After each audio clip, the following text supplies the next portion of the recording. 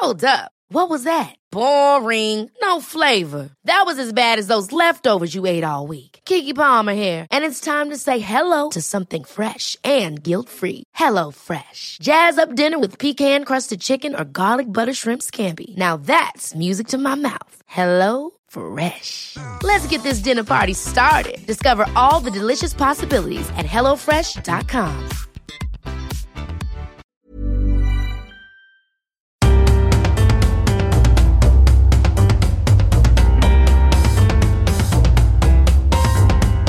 Welcome to The Broad Experience, the show about women, the workplace and success. I'm Ashley Milne-Tyte. This time, a show for summer. We all used to spend a lot more time outside, and it's still one of the best ways to combat stress, particularly for women.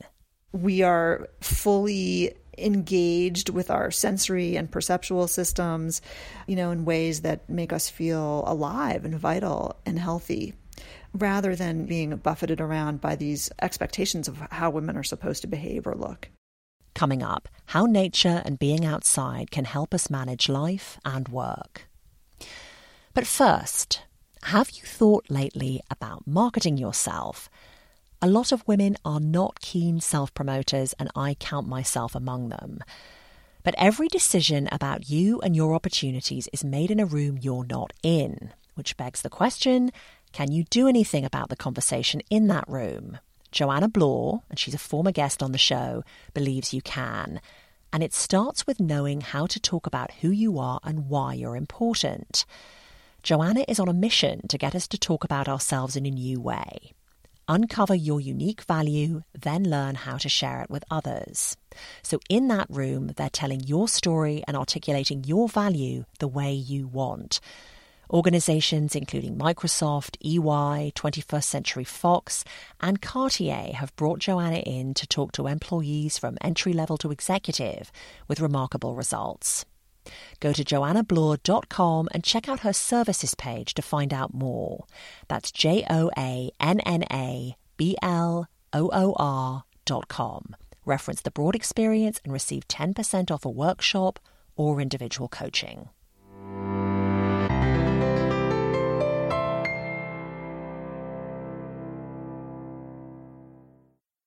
I am an urban person. I grew up in a city, I moved to another city for college, I worked in London for a few years, and then I moved to New York, the ultimate metropolis.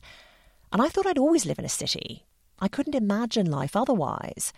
There's so much to do, so much creative energy, so many jobs. But in recent years, big city living has begun to feel old. Or maybe it's just me. But increasingly, I find the noise and the crowds and the jostling on the subway just too much. And I've noticed something else. The more time I spend outside, in nature, the calmer I feel. Work stress or stress in general seems to bother me less when I'm looking at a lake or a field or a mountain. A couple of months ago, I came across a book by science writer Florence Williams. It's called The Nature Fix, and its subtitle is Why Nature Makes Us Happier, Healthier, and More Creative. Of course, I picked it up. Florence is a contributing editor to Outside Magazine, and she also hosts the Outside podcast. She's done a lot of reporting and research for this book. Among many other things, she found women can benefit more than men from spending time outside in a natural setting. I started by asking her why she'd tackled this subject in the first place.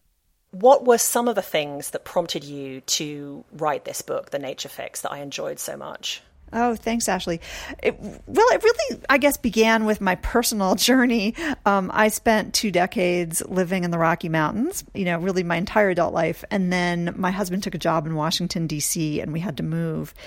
And it was really a hard adjustment for me to go, from being so nature connected, almost on an hourly basis, to living in the middle of the city, and experiencing the noise and the sort of monochromatic cityscape, the sort of busyness in the urban built environment. And I noticed, some changes in my own kind of emotional state, in my psychological state, that weren't so good, more anxiety, certainly wasn't sleeping so well. Yeah, I was depressed. I mean, some of that is just transition, from that time of life, but But I think also I just started thinking about how the environment affects our emotional states.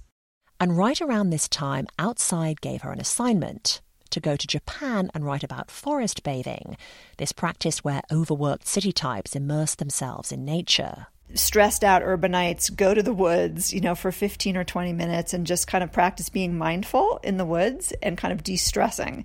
And it's something that's being really promoted by the government in Japan, as a way to sort of help their workers who are so, the most overworked population in the world. Basically, they work the longest hours and they're really stressed out. There's high rates of depression and suicide.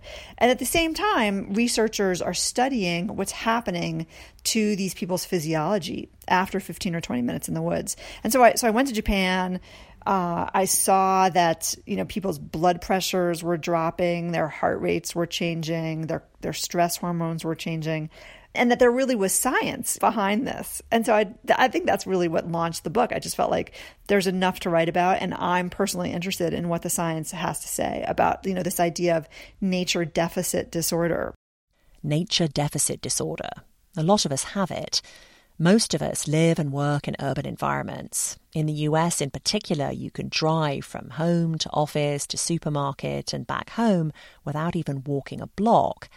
And many of our jobs are screen-based and sedentary. It seems like mentally and cognitively, when we're kind of inside, responding to emails all the time, staring at screens, being kind of reactive to the massive amounts of information coming to us, that it creates a certain amount of fatigue, cognitive fatigue. And that translates into kind of emotional fatigue and a little bit of strain and grumpiness. And all this may be happening on a pretty subconscious level, but it looks like when we are able to kind of take a break, go outside, get a little bit of just relief and a little bit of sensory stimulation, that it can really reboot us. It can reboot us cognitively. Studies show that after short breaks, looking at, for example, grass and trees, we come back to the tasks at hand fresher. Our working memory is a little bit better. Our sort of cognitive processing is a little bit faster after we get that break. And so I think that's a great lesson, that we need to know that by taking a break, we're not just taking ourselves out of productivity, that we're actually making ourselves more productive when we go back. Yeah, I think that's the hard one for people to, at least for workaholics or type A personalities who abound in cities, to get their heads around, right? That you're not slacking off. You're actually helping yourself to be more efficient at work. Exactly. And you see enlightened companies really starting to understand this and embrace it. A lot of the high-tech companies in Silicon Valley, they now have, walking trails on the roof. They have roof gardens. Mark Zuckerberg at Facebook takes walking meetings. So I think, in some parts of the workspace, there's this kind of, understanding that yes, this is actually good for productivity. But I think it is hard for individuals to kind of know to take that break.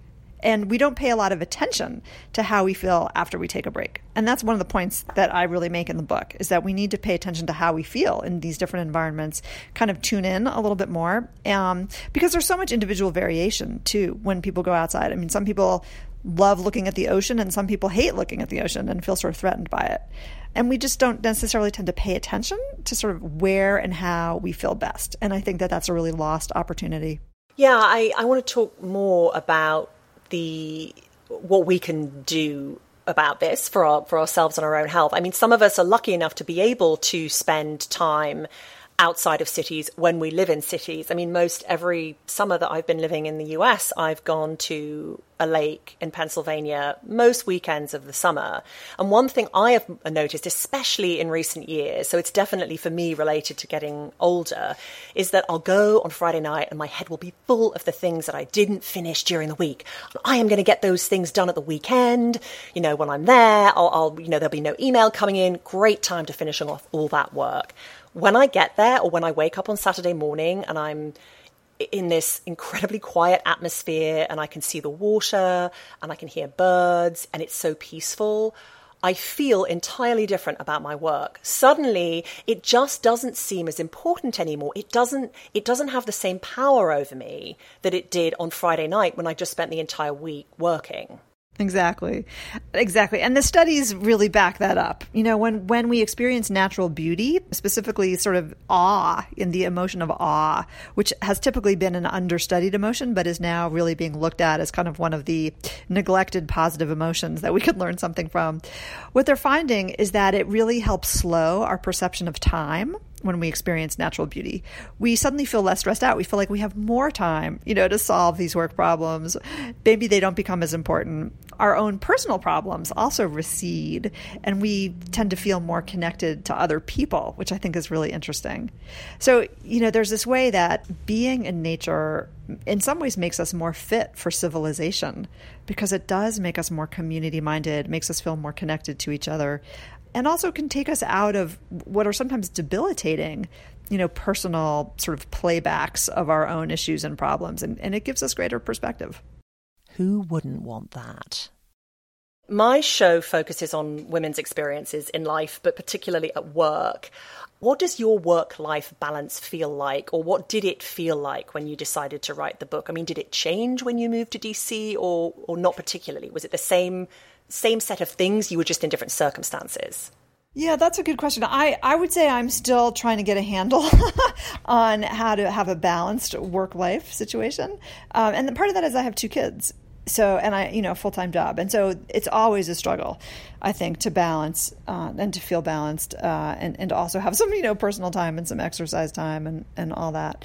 So it's something I struggle with. And when I moved to DC, I would say it just all felt a little more intense. I mean, DC it's just a hyper urban environment. It takes longer to get anywhere. The traffic is horrible.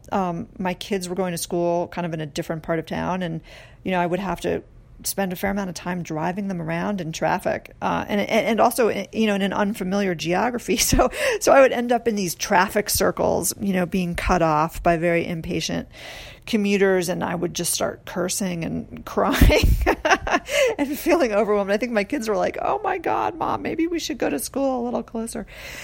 So we did, and we adjusted that. Now the kids go to neighborhood schools. I had to sort of figure that out. But I think anytime you move, it's kind of demanding, right? Because you have to find new everything, new grocery stores, new eye doctors, new pediatricians. It's all just like that. Your workload, I think, gets really intense. Plus, the DC work culture itself is more intense. She says Boulder, where they had been living, it attracts people who are seeking a more balanced lifestyle. They're less career-driven, more lifestyle-driven. They're into yoga, meditation, hiking and biking, eating right. She says DC is full of the best and the brightest, but it just felt so different. Not only were there a lot more people, but there were a lot fewer trees, and it didn't help that their house was right under the flight path. In a minute, we talk about how being outside can help women in particular, and Florence comes to terms with her new surroundings.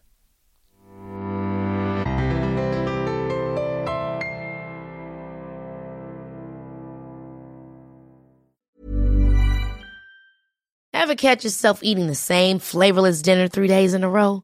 Dreaming of something better? Well, HelloFresh is your guilt-free dream come true, baby. It's me, Keke Palmer. Let's wake up those taste buds with hot, juicy pecan-crusted chicken or garlic butter shrimp scampi. Hello Fresh. Stop dreaming of all the delicious possibilities and dig in at HelloFresh.com. Let's get this dinner party started.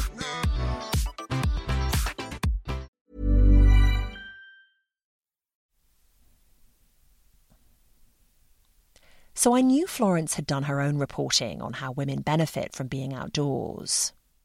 In a recent issue of Outside that was dedicated to women, really, you had this great piece on Girl Scouts, and it was about you shadowed a whole group of Girl Scouts who were out in the wilderness, and they were sort of achieving feats outdoors. And what I took away from it was this idea of being outdoors in a group, helping each other, that took the focus away from some of the things that can kind of bedevil teenage girls, like self-consciousness and screens and meanness from other people, social media, all that. It was so interesting. I mean, they're really young, but all that stuff, that bad stuff, can really start women on the road to feeling less than, and as if their looks are the most important thing about them. do you think grown women can experience some of that, can learn some of the same things that those young girls learn from being outside for a sort of concentrated period of time? Oh, yeah, absolutely. I really do. There have been some really interesting studies looking at, for example, self-esteem, leadership, confidence, and time outside. And we know, for example, REI, is in the middle of this campaign called Force of Nature, and they've done some internal studies as well, or some surveys. And what it really shows is that the more time women spent outside as girls, kind of having adventures, and doing sports outside, the more confidence they have as adults and the more they experience kind of gender equity, for example, in their careers, the more confidence they have, the more leadership. And I think that definitely can translate into time outside for women. Any time that we're using our bodies and enjoying the strength, and the skills and the coordination of our muscles, we are not thinking so much about how we look. We're thinking about how our bodies work. And I think that that's a really important jump for women to make, because society just tells us that our looks are so important. And it's hard, as girls, I think we're especially vulnerable to that. But as grown women, we are too. Those messages really don't cease, sadly. It's kind of the dominant message that, the media still gives us. And yet, I think when we're outside, there are no mirrors. We're with friends. We're in a more supportive, potentially social environment. We are fully engaged with our sensory and perceptual systems, in ways that make us feel alive and vital and healthy, rather than, just kind of being buffeted around by these, more social and perceptual expectations of how women are supposed to behave or look. And actually, when you were talking, that reminded me that obviously there will be some women possibly listening to this who, for whatever reason, can't be active outside, right? Whether it's through illness or disability, they can't enjoy their bodies the way many of us can because our bodies work for us. What do we know about being outside for people who don't have full use of their limbs, for instance? Are the benefits of nature still there? Oh, yeah, absolutely. People who can't fully, exercise or be active in nature still have their sensory systems, right, largely intact. So they're still able to smell, the wonderful smells of springtime, or, drink in the visuals of a sunset, experience, the night sky or the changing phases of the moon. So there's still a full sensory engagement, even if it's not necessarily on an aerobic level. And that's okay. Exercising in nature is one thing, but sitting in nature, connecting to nature, is fully another and incredibly valuable. I've been contacted by a number of people, since I wrote this book, many of whom share with me that they're not able to sort of fully run a river or climb a mountain, but they still find nature to be tremendously healing, tremendously powerful, and they're still able to find that nature connection. And I think, that's a beautiful thing. No, definitely. And do you, in any of your work, this didn't really come out in the book, but the book was written for everyone. But again, because my emphasis is on women, do you think there's any difference in the ways in which men and women benefit from nature? I think women, traditionally, if you look at all the statistics, women who work full time and have families are still doing more. I don't know if this applies to you, but on the home front than the male partner. And I wonder if you think women may be cutting themselves off from nature more than guys, just because they feel more time strapped. Yes, I've given quite a bit of thought to this question of how men and women may experience nature differently and also how they may benefit from it differentially. And I would say that there are some really interesting differences. Yes, we know that women are more stressed out and more depressed than their male counterparts. Part of that is because we are pulled in so many different directions domestically and, in our work lives. We're taking care of, different generations, older parents, we're taking care of kids. We are sometimes cut off from the kind of community and social and family support, that women used to get when we lived closer to families and in clan groups and, in kinships and so on. So we know that women, for example, in the United States, women are on antidepressants at a rate of 1 out of 4. women in middle age. And I think that's a shocking statistic and kind of speaks to the problem. We also know that girls tend to be more depressed than boys. They're at higher risk for suicide.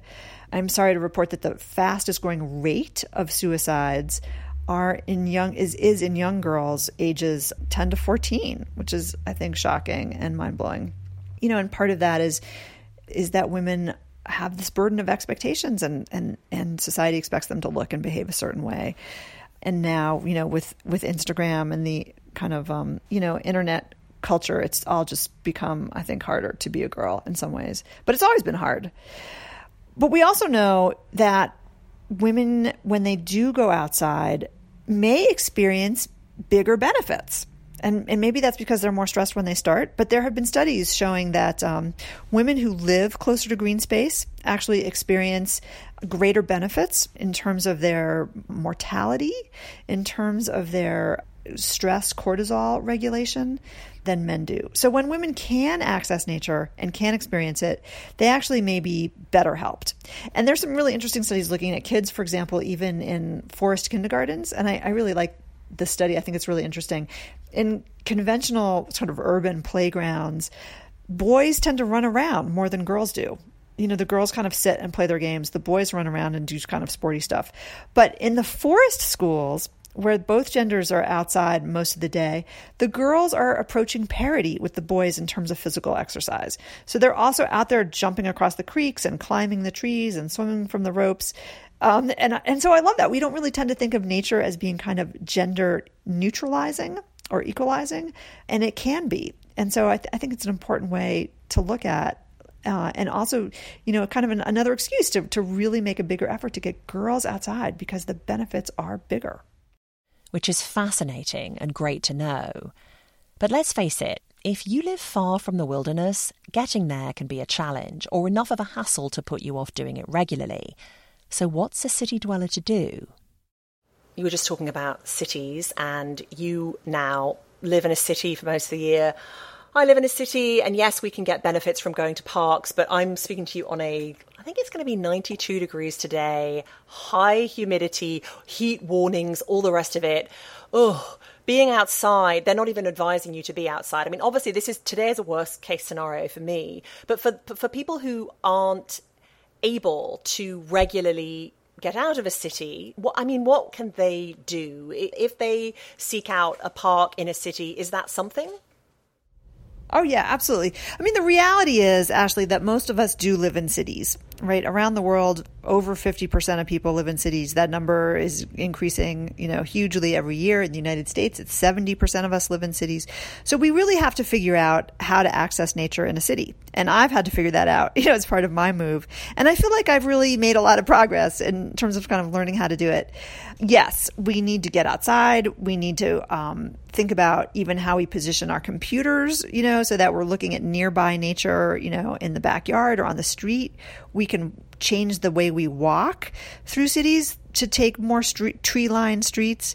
And then I've had to learn how to really be mindful, in those more naturey spaces to get the full benefits. So, for example, if I'm in a city park, I really will try to take my earbuds out and I will try not to sort of multitask while I'm in that space. Because the science really shows that when we are multitasking, when we're talking on the phone, we're just not getting the full restorative benefits of being outside. We really kind of need to be listening to the bird song, looking for the birds, maybe looking at fractal patterns, which I talk about some in the book, drinking in that color green, which we know also provides some calm to people. But it takes some intention and it takes some effort. And if you're just kind of like blindly, marching through the park on your way to the bus, and thinking about your deadlines, you're just not going to get the full bang for it. She says as for the summer heat, she goes for walks in DC once the sun's gone down. And she also says don't be tempted to stay inside just because it's cold or blustery outside. Studies show we get cognitive benefits from being outdoors even when it's freezing or pouring. We just come back that bit sharper than when we left. And finally, I'm just wondering about this. I'm becoming more and more envious of women who work outdoors, or at least in a natural setting. Do we know anything about whether those women are happier and less stressed than those of us who toil over a computer screen most of the day? Great question. I don't think we really do know. I don't think we've really drilled down. We do know that women who live closer to green space are healthier. And that's from studies in the U.S., large-scale epidemiological studies. The Nurses' Health Study in the United States, which is being studied by Harvard, has recently come out with some very telling statistics that the nurses who live closer to green space, sort of within a quarter mile of green space, have lower rates of depression. They have lower rates of cardiovascular disease. They have lower rates of cancer, interestingly, lower rates of stress. And they think that this is all sort of mediated by depression, so that women who live closer to green space just feel better, are happier people. And so, it's important to think about, I think, as we do move around and as we migrate, to different cities or to different neighborhoods, that we really should place a premium on trees, on parks. These things end up really mattering to our daily stress levels and ultimately to our health. Florence Williams, author of The Nature Fix and contributing editor at Outside Magazine. That's the Broad Experience for this time. I know some of you work outside, and it's not always on a pristine mountaintop, and I'd love to hear from you. You can comment on this episode at thebroadexperience.com or on the show's Facebook page, or you can tweet me or email me. The rest of you, go outside. And if you want more podcasts about inspiring women, take a listen to Inflection Point with Lauren Schiller. She talks with women who have faced a challenge, stepped up to create change, and are ready to tell their stories, so we can find out how women rise up and how we can apply what they've learned to our own lives. Check it out, Inflection Point with Lauren Schiller. You can find it in iTunes, Radio Public, or wherever you get your podcasts. So if you have some extra time this August, listen to Lauren's show, go back through the archives of my show. There are a lot of back episodes for you to enjoy. I hope you enjoy the rest of your summer. I'm Ashley Milne-Tyte. I'll see you in September.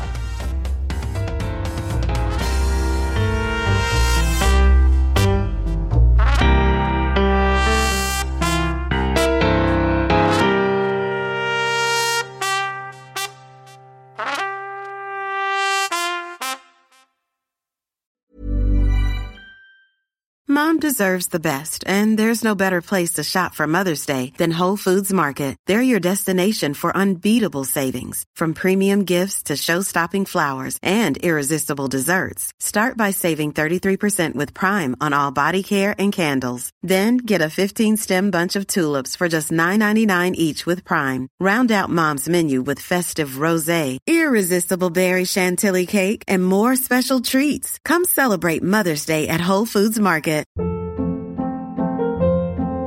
Hold up. What was that? Boring. No flavor. That was as bad as those leftovers you ate all week. Keke Palmer here, and it's time to say hello to something fresh and guilt-free. HelloFresh. Jazz up dinner with pecan-crusted chicken or garlic butter shrimp scampi. Now that's music to my mouth. HelloFresh. Let's get this dinner party started. Discover all the delicious possibilities at HelloFresh.com.